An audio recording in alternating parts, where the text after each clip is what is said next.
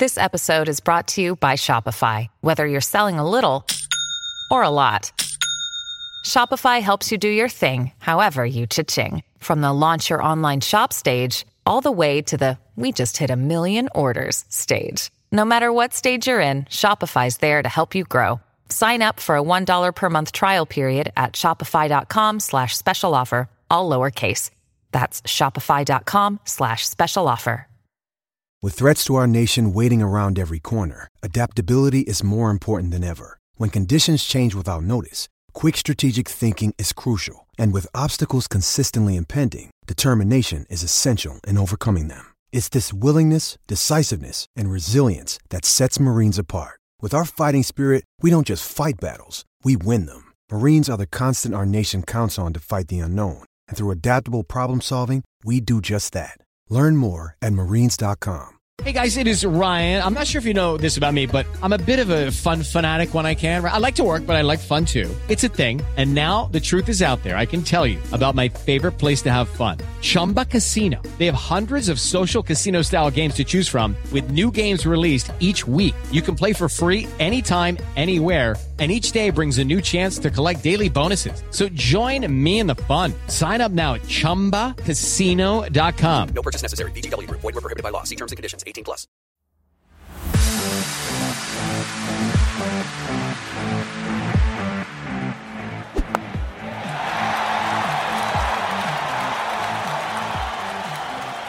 Hello and welcome to Slogging It, the podcast by cricketers for cricketers.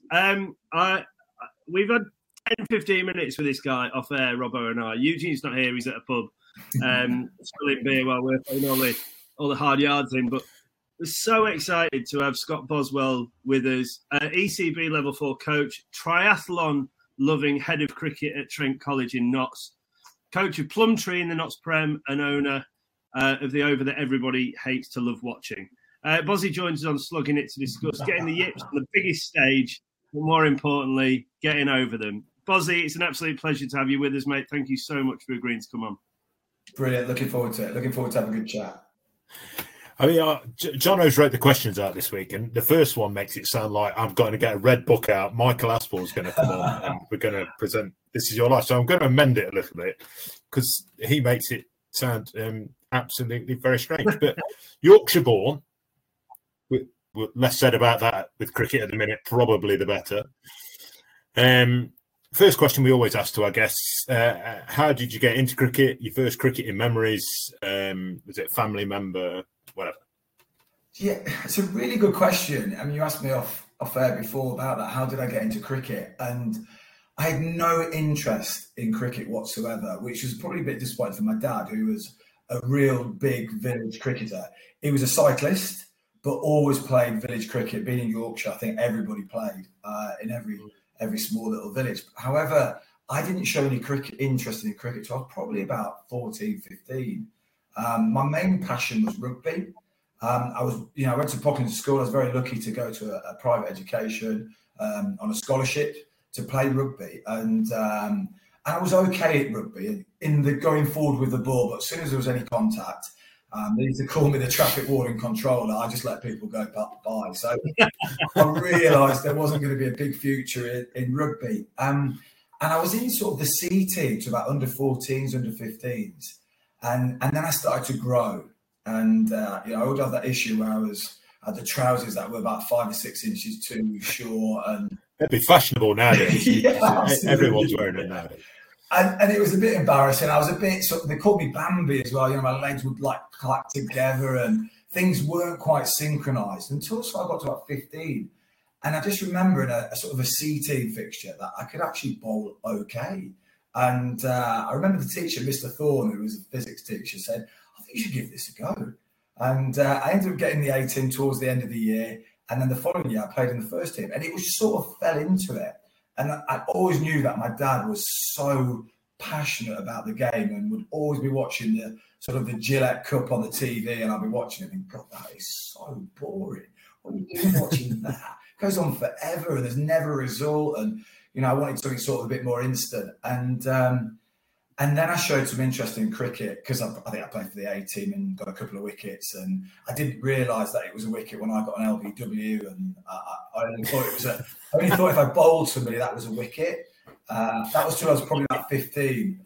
And then somebody explained it to me. And then my dad was really passionate about me getting into coaching, into cricket. And he took me to a place called Tadcaster, where the famous Geoffrey Boycott was coached and played. This guy called Johnny Lawrence, who was just mad as a badger, this really high-pitched voice. And he just had this energy when you walked in. I thought, he's crazy, but he just loves cricket. And he taught me everything. He was just brilliant. And he was never completely happy with something. It was always something that you could always add on. And I can hear his voice now in my head. And I loved it. I absolutely loved it. And I loved on a Sunday night going to Tadcaster with my dad and just having that hour coaching session with Johnny Lawrence. Yeah. And it was brilliant. And then I came back the following year as a year 11 and played for the first team and got wickets, and I liked batting, and I loved the game. I was very raw. I didn't really sort of know the tactical element of the game, but I think I was starting to fall in love. And then I'd go in the back where I lived in York with this little back street terraced housing, and I would just bowl for hours. And I put a cardboard box up at the back, and which my dad, it was at a bike shop. It was a cardboard box where the bikes were made. And I just put it up and I bowled for hours with tennis balls. And, just started to get into the game watching. Watching sort of, would it be in the Gillette Cup final? What would it be in those days? 93, I think I can remember visualising watching when Sussex. Was it the AXA? Was it the first year of the AXA insurance? Or yeah. I just remember Acid Din scoring 100, and that was my first real memory. I'm thinking, I'm loving this. 60 overs, this is it. I want to get a bit of, one of this. And then rugby I still played. And then as a traffic warden controller, that my life was finished. and cricket took over, and I didn't represent anybody till my dad was very keen on me playing for school cricket. He just said, play school cricket, enjoy it, play a bit of club cricket for a team called Oswaldwick. And I remember at 16, we won the league, and I sort of came after the season at school and got a few wickets, and it was just brilliant. I enjoyed it massively. And then at sort of 18, 19, I went to play for English schools. And somebody, I think it was Northants. I'm trying to remember the name of the scout who saw me. And he said, would you like to come for a trial at Northants? We've got Dennis Lilly. I was like, I didn't know who Dennis Lilly was. I was like, sounds interesting. But I went to see him, and I met him, and it was like, right, this is it. We're in. And then they gave me a 2-month contract when I was about 18, 19. Did 2 months, played the whole year out, did really well. Suffered with a lot of injuries because I've never bowled that amount of overs. You play in, day out, and I had shin splints, back problems, all sorts. I spent more time with the physio, but at 18, I was like, geez, this is a tough old game. But then they offered me, they said, like, go to New Zealand. I was like, wow, amazing. And my dad was like, wow, go to New Zealand. My mum was like, you're going to university. And I was like, no. Is there one in New Zealand? Yeah. So I ended up going to New Zealand, playing cricket out of that. I absolutely loved it. Came back. I'd signed a 2-year contract with Northants, and that was it. And then eventually, I remember sitting down with Alan Lamb, and he said to me, Bozzy, in his accent, he said, yeah, I think you've got a career here. And I was like, oh, my mum wants me to go to university, and you're asking me to go to play, and it's Alan Lamb, and I was like, oh, I don't know what to do. And I eventually went to university. It was the right thing to do. I got a qualification. I got Desmond Tutu and scraped. Still counts. It still counts. Yeah, it does. Yeah, Wally Polly. It always reminds me. Every time I played for British universities, and in those days they used to announce the players, but say the university they were from. And I was always batting 11. It would be Anurag Singh, Oxford University, Mark Waugh, Cambridge, somebody's at Durham, and then you'd get to me, Scott Boswell, Wolverhampton University. And everybody say Wally Polly, and everybody would just erupt with laughter. But anyway, it was brilliant. I had some great times playing at that sort of level. And then, I went to play for Northants for about 5 years, and then moved to Leicester in 2001. As someone who, I've literally loved cricket from, I think, the second I was born. but never got anywhere near playing professional cricket. You've got no idea how frustrating it is for someone to go, oh, well, I kind of thought it was all right at 15 and then made a career out of it. So, yeah, and you know, now, I mean, oh my God, I'm the opposite. I absolutely love the game. I am. I'm not sure if I'm a badger. Well, yeah, I probably am. I love it. I could do it every minute of the day. I would coach. I just talk it. I'm obsessed with it. I'll listen to podcasts. I will. Yeah, I like the fitness element of it. I like the mental side of the game, the tactical side, the women's game. I got involved with the 100 last year. It was just brilliant. I was very lucky, just really, really lucky that Tash Farron, who's just been playing in England, got back into the England squad. I was very lucky that she landed bizarrely at Trent College. Very bizarrely, very grumpy Tash Farron had just been out of the England system. And she asked me one day, would I coach her? And I was like, yeah, of course I will. I'll do anything. So Friday, period 6, where no one's really doing much. I hope the headmaster doesn't listen to this, but I'm always. We send a free copy to every school. So, so I coached Tash, and I loved it. I the relationship, the work ethic. Men don't work the same way that women work. And her work ethic was incredible. And she took on board, she questioned a few things. Do you know what? She fell in love with the game again. And I was like, I've done a job there. For me, I think that was probably the most rewarding thing. The feeling of somebody falling in love with back of the game and then going on to do what she did and getting back into professional cricket and them getting into England, which is, for me, amazing. And getting that trust and that relationship with her was superb. Really nice. We'll come back to, we're going to talk about, obviously the amazing coaching that work that you do in a lot more depth later. Yeah. When you say about, I'm going to call it Wally Polly now forever. Obviously, when you finished there and you'd gone to Northants, obviously people like Alan Lamb around. What a grounding spot. You went to the Pace Academy, didn't you? Yeah. Never really settled, I think you'd say, at Northants. Was there any particular reason for that, do you think? I look back with really fond memories. I enjoyed it. Because I was at university for 3 years. I was always coming back in July, and it just felt like I was catching up. I had two. The first season I struggled with injury. The second season, I had a really good season. I got lots of wickets in the second team.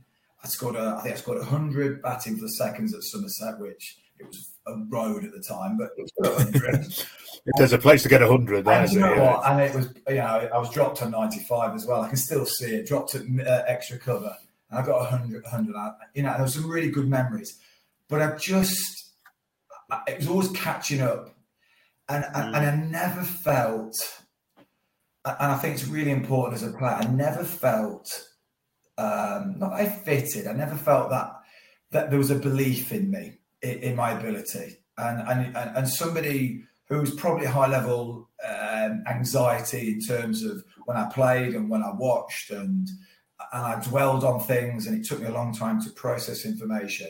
I just needed probably support and an arm around me, and I found it really hard being away from home, if I'm honest. I lived in a hotel. I lived in some quite interesting places. I had some great friends, but I found it really hard to probably settle in terms of off the field. And that's something, which hopefully I think nowadays is addressed a lot more in terms of that support off the field, which is just essential for young players to make them feel welcome when they're away from home. You've been brought up to the age of 18 and then you're away and you're living by yourself. You've got the pressure of playing professional cricket. It's a tough old gig. It really is. So I found that quite hard. And then I thought that was it. After I got released, I was doing okay. I had one season where I played a bit of first team. The last season I played, we won the second team championship. We won the second team one day. I was, quite, successful in that season, but not playing first team cricket. The writing was on the wall. I knew I was going to get released, and I thought that was it. And I really did. Worcester sort of came in and had a chat to me. I'd always done really well against Worcester in seconds, and I got a fine for the first class game against them. They sort of chatted a little bit, but then said there was nothing. And then Jack Birkinshaw said, look, let's come and have a try. Let's have a look at you. And then they offered me a year. And then I sort of moved to Leicester. So I never cemented a first team place ever. Whether that was self-belief or talent or ability, I don't know. Probably a bit of both, a bit of self-belief, a bit of talent. I worked hard. I was a team man. I worked really hard, if I'm honest. If I look back, I would say there's no regrets there. I think I could have made myself a little bit harder to drop. I was an easy option, I think, always to drop. It was easy. I just accepted it and was like, yep, brilliant, thank you. I'll go and bowl 50 overs in the seconds and play 17 days on the bounce and travel back. Yep. I would listen. I would listen to anybody, rightly or wrongly. I think sometimes I was probably detrimental to my game. I couldn't work out what was good for me. I didn't probably have the self-awareness in my own game and my own knowledge of my own game and self-awareness of myself. I was still relatively young, and it took me, as I've mentioned before, it took me time to process stuff. And I didn't realise this at the time. And then, went to Leicester and did okay. I did okay, and I'm probably happy with what I produced. Technically, I think my action was a car crash, biomechanically, and I've spoken openly about it. I hated watching myself on TV. It made me feel sick. I can watch it now, bizarrely. I can watch it. One of my friends, Toby Bailey, I lived with at Northants, he did a thesis on the Yips just recently, which is a really good piece. And he showed me that. And he also had the volume on with the commentating on it, which is a really powerful way to sort of go through something that was pretty horrific, life-changing. And it was good to listen to people and to watch the action and talk about it. And it wasn't as bad as I sort of first, it was bad, but it wasn't as bad as what I felt it was for God knows how many years. And 10 years after that, I couldn't speak about that sort of moment. I know we're going to talk about it, but 10 years of absolute torture, about that Lord's final, which I'm sure you mentioned. And one guy, Andy Bull, came up to me and approached me and said, do you want to talk about this? Do you want to write a piece about it? And I was like, no. What, you want me to talk about my worst ever day? You can get, I don't know if we can swear, but you can. Oh right, yeah. I'll try and avoid it. But I said no. And then he sort of built a relationship, a couple of emails, and I was like, okay. I check out my work and checked his work out, and I thought, hey, he's got an empathetic appeal to it. And I said, yeah, okay, and I'll do it. And then he did that article, which for me was probably the most powerful thing I've ever done, speaking about what I'd been through. And it was amazing. It was like it was out there. I can talk about it, rather than if somebody ever mentions it, I am going to punch your lights out. So there's 3 people I've mentioned on a cricket field and I've lost it. Rightly or wrongly, I've ran at somebody. I won't mention their names, but one was a professional cricketer, and it was at Kidworth, and somebody held me back. Otherwise, I'd have just gone. And there was a little 16-year-old lad who ran down the wicket and did the wide sign about 8 times, and I'd lost it. I'd gone. And and when and the other time was when I came onto bowl, somebody was shouting, "Here we go, fill your boots." I was like, "Yeah, you might be right, but you can't shout. Don't shout at me." And it was like, wide. And it's like, it just brings out so many emotions, so many feelings of, I go back to, reset, and I'm back to where I was 10 years ago. But that article just now thinking about it, I can feel myself just relaxing. And, there was a tough, Robert, it was a tough 10 years. How I got through that, I don't know. Behind the scenes, in front, it's probably okay, but behind the scenes, a lot going on. There was a lot going on upstairs, and trying to get back to bowl and all those kind of things, and depression, which I wasn't diagnosed, but I was pretty bad. I was drinking a lot, doing other stuff that I shouldn't have been doing, and right and wrongly, it was just a way to deal with it. I didn't know at the time, again, but it just felt a way to deal with it, to deal with a trauma, I suppose, in my life. And just going back to article. I do you know what? Just thinking out loud, having this conversation, I think I should speak to Andy Bull and email him and say thanks, because I'm really grateful that he made that contact with me to say, let's talk about this and build that relationship. So that was pretty instrumental in my development and getting over it. Yeah, definitely. I'm going to write that down. Sorry. And it's really important because, when people contact you over things like that and say those, go out their time for those like 1-2 minutes to say something that is so positive, I think that just for me is just brilliant.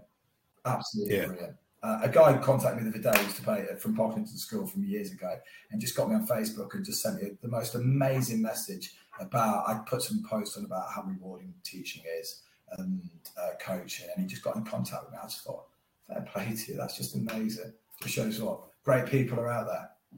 Yeah. Do you think that obviously you are a little bit older than me, but we grew up in a similar situation, similar times, playing cricket, trying to trial around and do that. And it's funny that you mentioned in that thing about the housing situation and moving away from home when you're 18, 19. And to be fair, it happened with me at Northants, a very, very similar thing. Yeah. It's 2003, I believe.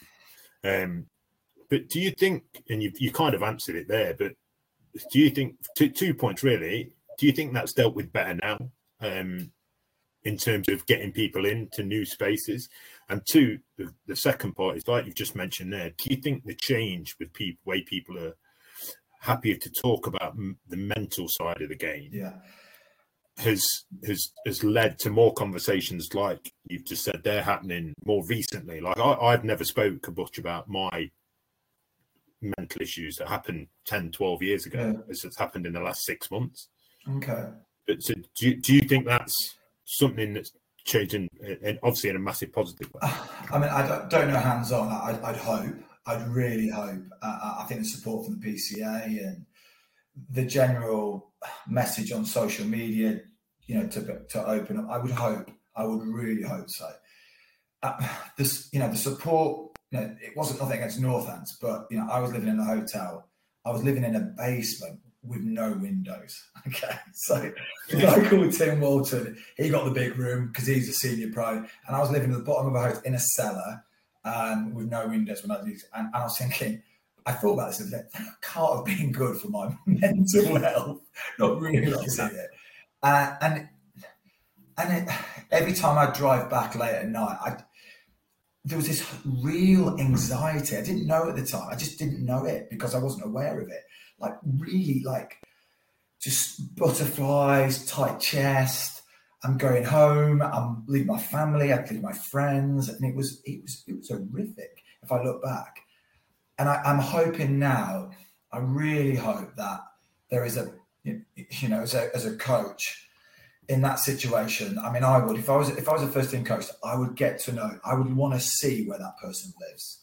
I would be checking that out. I'd be checking your food. I'd be checking your diet. I'd want to know your family. I'd want to know you. Are you happy? Are you happy in this situation? And I think that is absolutely crucial. That this holistic approach as opposed to just getting on the field, run round, do your laps, your lines, your laps, your lectures, and all those kind of things. Are you happy? And I would hope. I would hope, but I don't think it is. I don't think it's 100%. I think it's getting better. Don't get me wrong. Yeah. I think it's getting better, but and again, it's on the coach. But because it's hard. It's so it's so hard that you're doing your laundry. It sounds a simple thing. You're doing your laundry. You're doing your cooking. You're playing full time, and you're away from home or relationships or anything. It just needs to get that, for me, the relationship with the player, to understand that person, to help and support them in the best way you can. And rightly or wrongly, I didn't get that because that was what it was like in those times. In those times, It sounds like 300 years ago. 20 years ago. There wasn't support. There was nobody to talk to. I know there's psychologists now. It started to happen a little bit as I finished Northampton as a psychologist. I wasn't prepared to talk to a psychologist. I didn't even know what a psychologist was. A psychologist to me meant there's something wrong in the head. You're not right. So I wasn't educated on that. And it didn't interest me in that part of the game at all. I don't think I was mature enough as well probably to deal with that. Yeah. If I'm We have a lady called Dr. Amy Ziski, who we did an episode with, who's a clinical psychologist based up in Newcastle. And she's done a huge amount on sports and kind of the mental aspect and preparation and what have you. And we did this episode with her, which is amazing, and she's going to continue to do work with us.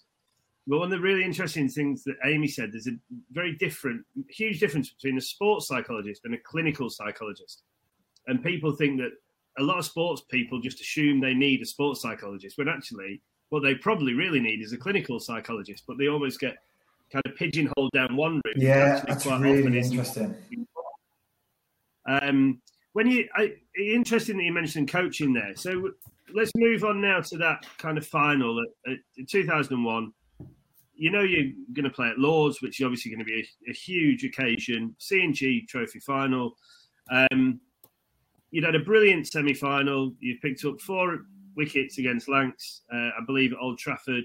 Not only 4 wickets, but Fairbrother, Lloyd, Atherton and Flintoff, 4 England players in the semi. But in between that and the final, weren't in the best of rhythm, let's say, and weren't sure that you were going to play. When you talk about that relationship between coaching staff and players, just talk us through that, how you were told, but then how did that affect you mentally, finding that, the way in which you were told 12 hours before you're going to go out and play the biggest game of your life? Yeah. So that painting the picture, obviously, we played the semi-final against Lancashire, and that was a month, I think probably about a month. It was always a big gap between you played the final in whenever it was, end of August, early September. So there was a month in between. Between that month, I was starting, as you said, losing a little bit of shape. I was getting pretty tired. A lot of overs in county cricket. I was a player that was in and out. So in that year, I would go and play a 3-day game for the seconds. I then remember coming out of that and travelling to go play a one-day, because I was in the one-day team, a couple of first-class games. I think I probably played, I reckon I worked out 22 days out of 25, a lot of cricket. And I was getting tired. And I knew that my action wasn't the strongest, and it was a bit slingy, and there was a few wides starting to slip in. So that was happening. It wasn't the forefront of my mind. Vince Wells, I remember talking once after the game, saying, if you tidy up against Yorkshire, if you tidy up those wides, we're in business, sort of thing. And we played against Yorkshire, and I came at number 11. I don't know if you know, but it was I'm going to talk about this rather than anything else, actually. Let's talk about a positive. I came, it's my only ever claim to fame, where I came in number 11 and all the crowd's going home, the groundsman's starting the lawnmower and he's ready to cut the grass as I'm coming into that. And Craig White's charging in bowling bouncers, and I ended up getting 27 not out and won the game. I reckon, and it was amazing. It was with Jimmy Orman. Tim Bresman was playing as a 16-year-old. He was at mid-off. Me and Jimmy ran a single. We were having a little chat in the middle. We bumped into each other, fell on the floor. Tim Bresman picked up the ball. He could have walked the stumps, taken the bails off, launched it as hard as he could. He went for 4 overthrows. And we ended up winning the game the last time. It was amazing. I would have been probably dropped if I hadn't have got those runs. So it sort of masked that. And I got 27 and the crowd came back and the groundsman was, and I was at the front and I was doing, I think I was twerking in the bloody, I remember on the balcony, twerking. I don't know why I did that. I think we'd been to Anguilla and some nightclub. I'd started this little trend of twerking. I don't know why, but anyway, I did it. And I felt quite confident from that. It just lifted me a little bit. In the match, I bowled probably 6 overs. I can remember 6 overs, 5 overs, about 27. So it was okay, but there's 3 or 4 wides in there. So I knew something wasn't quite. But it kept me in the team. I played the next match, did okay. And then it came to the final. And it was I knew it was between me and Devon. Devon and Malcolm hadn't played any games in the one-day stuff. They basically saved him for the 4-day stuff. and he was, still 50 odd, but bowling 90 miles an hour as he did. It was like a freak. He was unbelievable, great bloke, top bloke. And he actually, bizarrely at the Lord's final, he came down and won a competition for bowling. They did this competition so you could bowl the fastest. Devon bowled 2 balls, bowled one at 91 miles an hour. There's people like Steve Kirby and Simon Jones who bowling like 80. He came bowling at 92, and he came back with this big, massive check after we lost. And I remember sat in the changing room going, oh my God. I was smoking, drinking. I was sat in the toilet, stripping in sweat, and he came back with a big Cheshire smile on his face with his check of £10,000. Look what I've won, boys! And I was like, "Oh my God, we've just lost the final." But so before that, and the night before it was about 10 o'clock, and I always roomed with Jimmy Orman because we were both snorers. And it used to be like a snore off to see if you get to sleep before each other. So, sounds like when me and Rollo go on golf tours. So basically, if Jimmy fell asleep before me, I'd poke him and wake him up and then try to get to sleep. But we're chatting. It's about 10 o'clock at night, and he said, "How you feeling?" He's a serious cricketer. He was Jimmy, and could have played for England so many more times. I used to idolise him. He was incredible the way he used to bowl. His away way, in, bang, game finished, in swinging York. I was like, how do you do that? And we're just chatting away, and he said, how are you feeling? Yeah, I said, yeah, I'm a little bit anxious, a little bit nervous. We had a cigarette, we're just chilling out, we had a few beers, and then we're about to just to have a race to get to sleep. And the phone rings. So I'm like, Jimmy, have you ordered room service? Because Jimmy liked a burger about 10 o'clock. And he said, no. So I answered the phone and said, it's Scott, there's a call from reception. Yeah. Oh, it's, I won't say names. It was the captain and it was the coach. Can you just come down? I was like, right, okay. I said, I said, Jimmy, so where's that? I said, oh, it's the captain, it's the coach, want me to come down and have a chat to me. So I went down, I was like, oh, crikey. And they were sat there very seriously, sat in the chair, they'd always got everything organised, and started talking. I was like, crikey. And conversation started, sort of general chit chat. I think it's a bit weird. And the coach, fashionable nowadays. Everyone's wearing them nowadays. So I was like, oh, right. So I was like, Jesus. I was like, right, okay. So I'm thinking, right, I've got to justify myself here. I'm going to justify myself to the coach and the captain. And I sort of said, it was with the white ball. It was with the white ball I was started to bowl a few wides. But I said, look, with the red ball, which was bizarrely in one-day cricket at the time, we were still playing red ball for the longer version, for the 50 overs.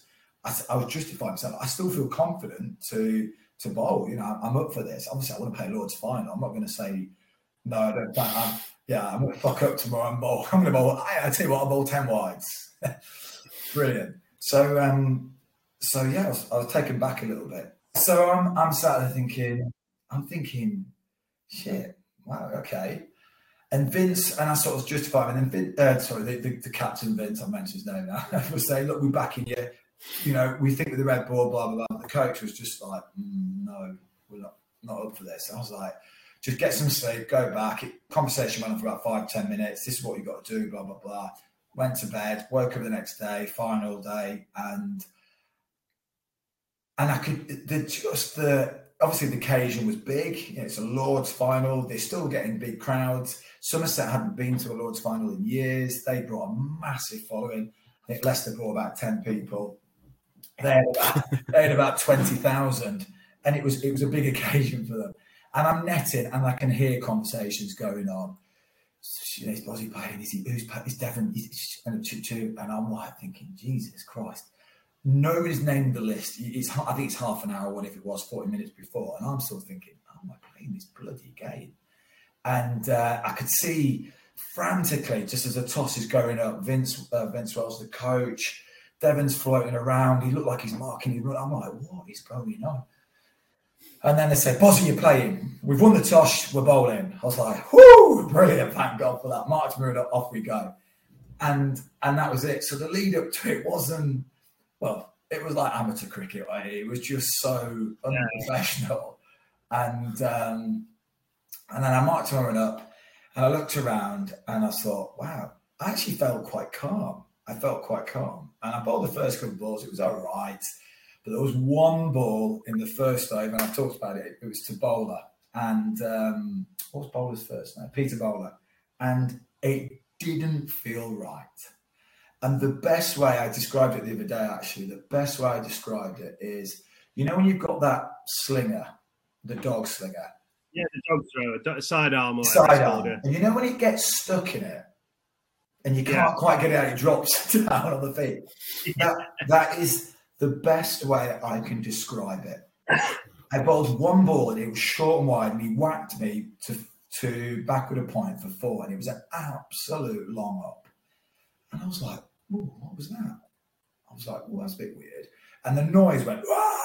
I was like, oh, Jesus Christ, like a football game. And I walked down to third man, I thought, that's a bit weird. That's not quite come out right. And I sort of was thinking about it. Anyway, the next over came. And I could just feel this anxiety coming up. Bowled, I think Trescott was on strike. And I bowled one ball, was okay. And then I bowled a wide. So it was wide-ish, not wide. And then I bowled another wide. And the noise was starting to pick up. It was getting louder and louder and louder. Then I bowled a proper wide down leg side to him. And I thought, shit, I am now starting to panic. I've got 3 wides. I've only got one legitimate ball. I think it was one, maybe. I can't quite remember. And I'm thinking, shit, I'm starting to panic here. And I am going faster and faster and faster. Thinking, shit, what if I don't completely say, what's going to happen? And I bought another one. I thought, oh my, 4, I am now gone.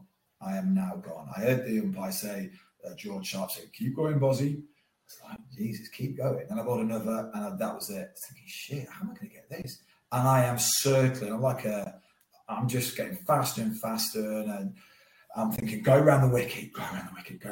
That's my safety option. Go around the wicket. Went around the wicket, bowled a wide. I thought, all options gone. I've got nothing now. I've got 6 wides. The noise has got louder and louder. I'm screwed. I'm absolutely screwed.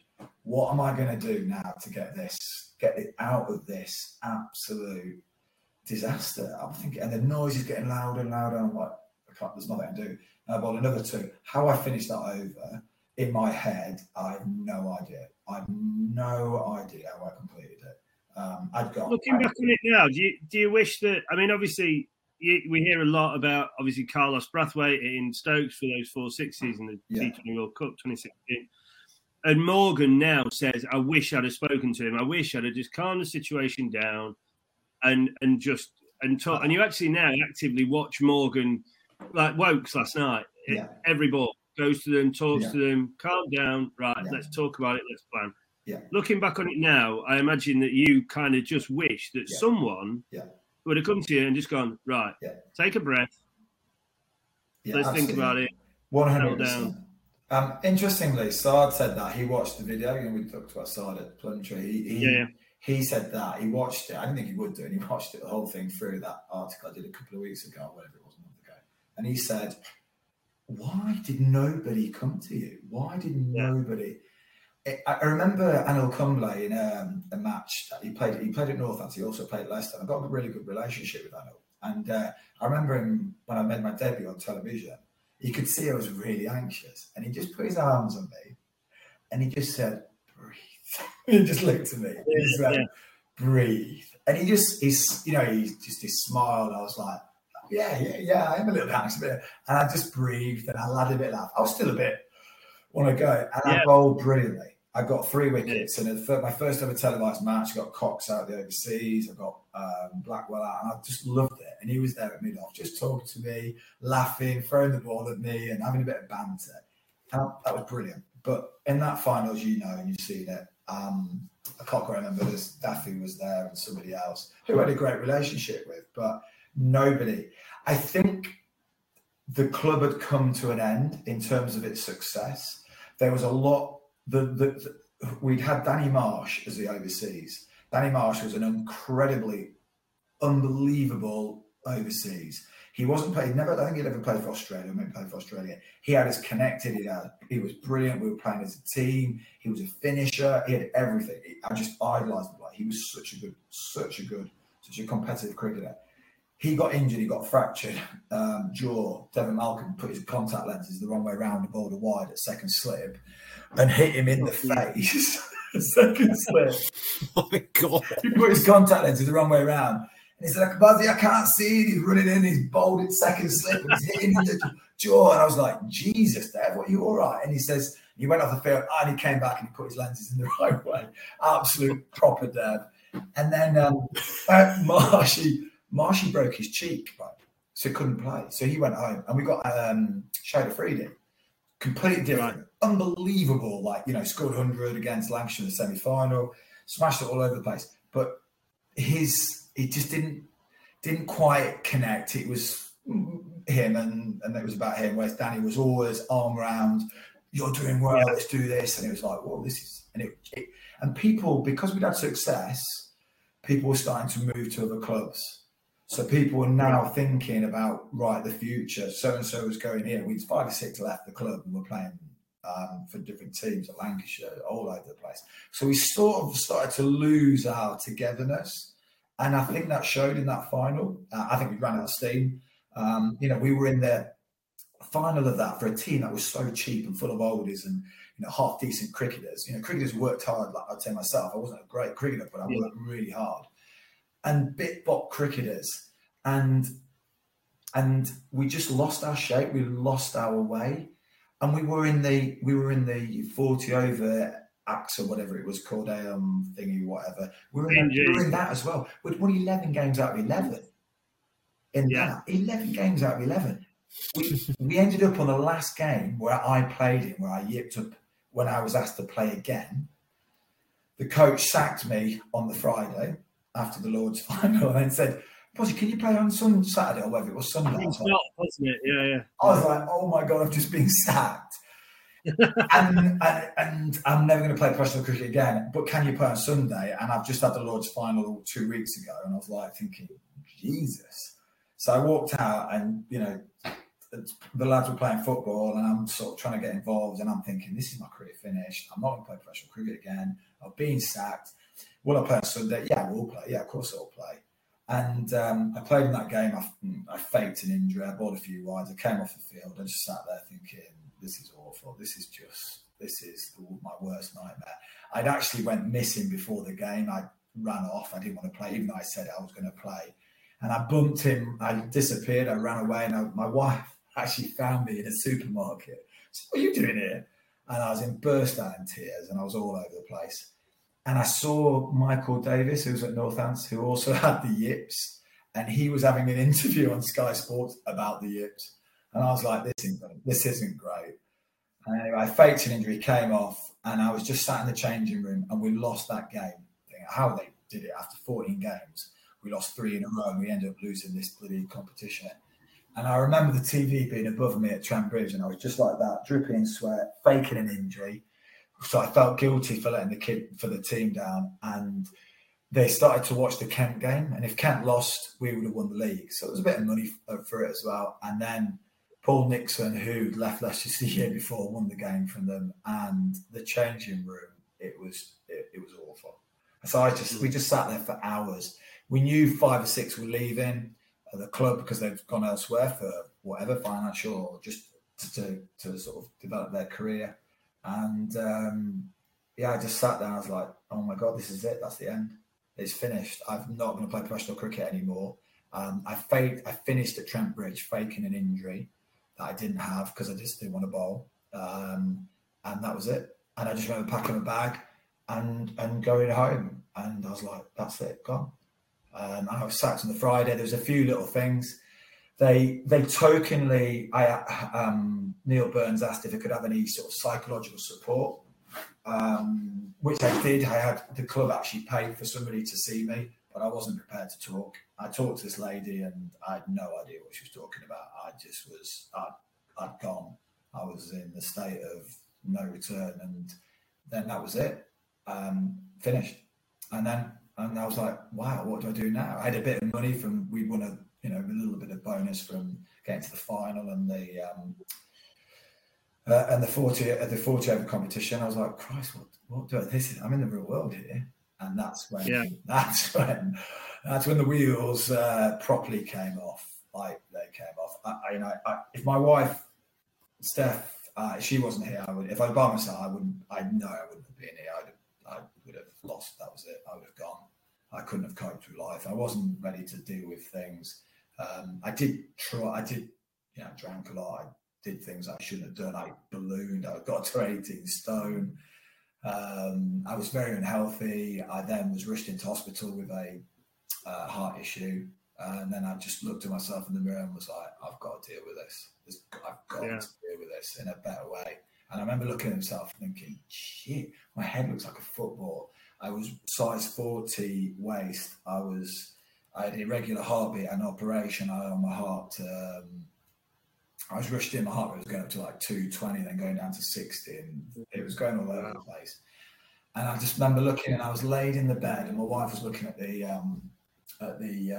monitor, and she couldn't get her head around it, and I could feel it, my heart going up and down. I was like, so what's going on? And she went, oh no, it's all right, don't worry. And I was looking around the room thinking, I can't get any lower than this, or I'm gonna kill myself. And I thought I've got to do something about it. And then from that day, it was hey man.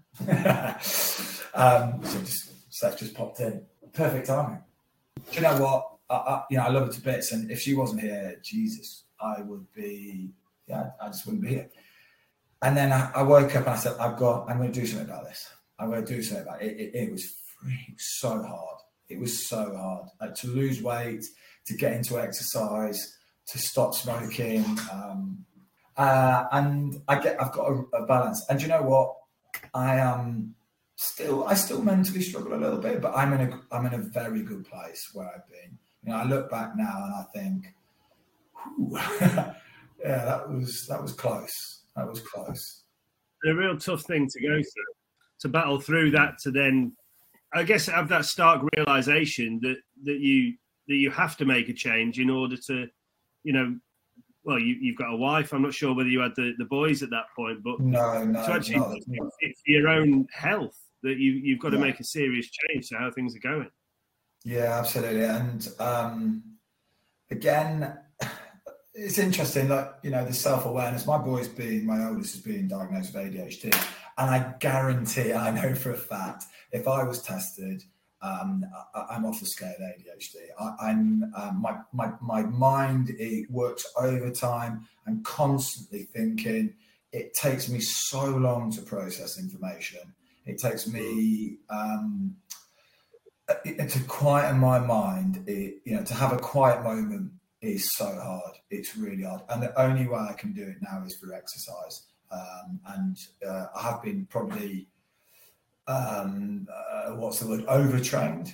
I overtrain with exercise probably a little bit too much. And I'm now aware of that and I can control that. I was thinking about it tonight when I trained before I came here, before I came to do this. And it's just making sure I don't get obsessed with things and go too far with things.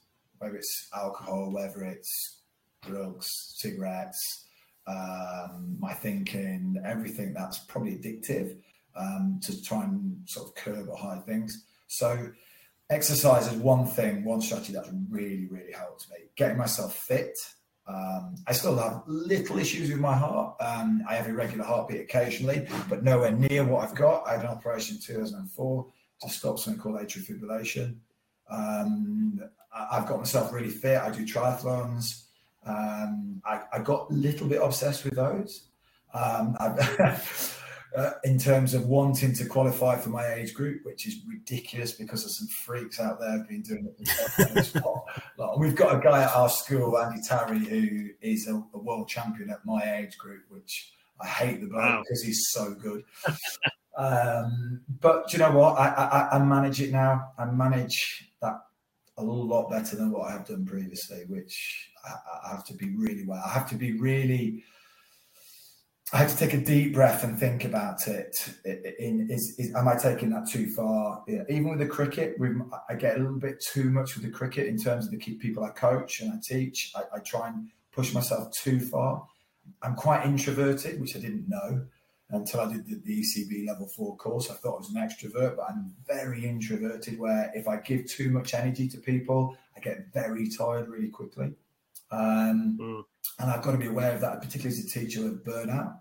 And I have burned myself out. I burnt myself out just before, about 10 years ago, properly burnt myself out and by giving too much. And then I had to spend a week. I went to mum and dad's, they lived in France at the time, and I just spent a week in bed where I'd completely and utterly destroyed myself. I was training 15 hours a week, got a little bit obsessed by it. I worked God knows how many hours. And I just got, and I've got a really good balance. I've got a lovely, amazing wife. I've got 2 amazing boys.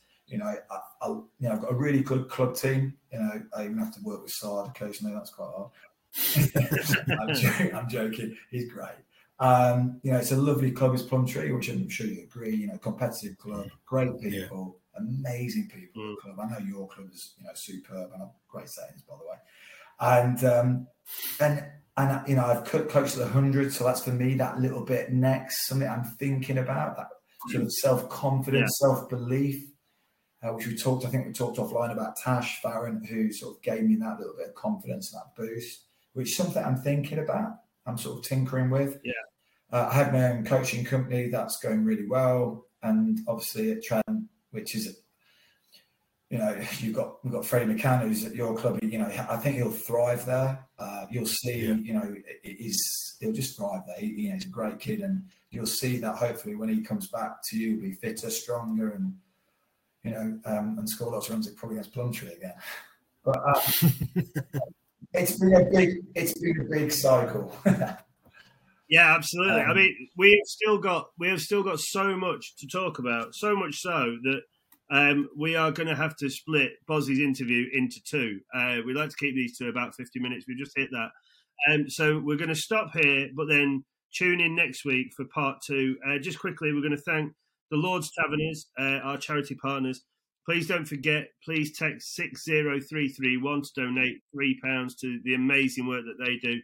Thank you for supporting them so far, and please make sure to continue doing that. Woodstock Cricket Company, obviously the best bats the world's ever known. I can say that. I own it. And, of course, Big Smoke Brewing Company. Thank you to them for their support. Go online. There is a Slogging It 20 is the discount to use, I believe, for 20% off anything you want to buy from them. We are going to split this into 2. So, we're going to keep recording, but we're going to stop this one now. And so you're going to have to wait for the second half until next week. For now, bye-bye.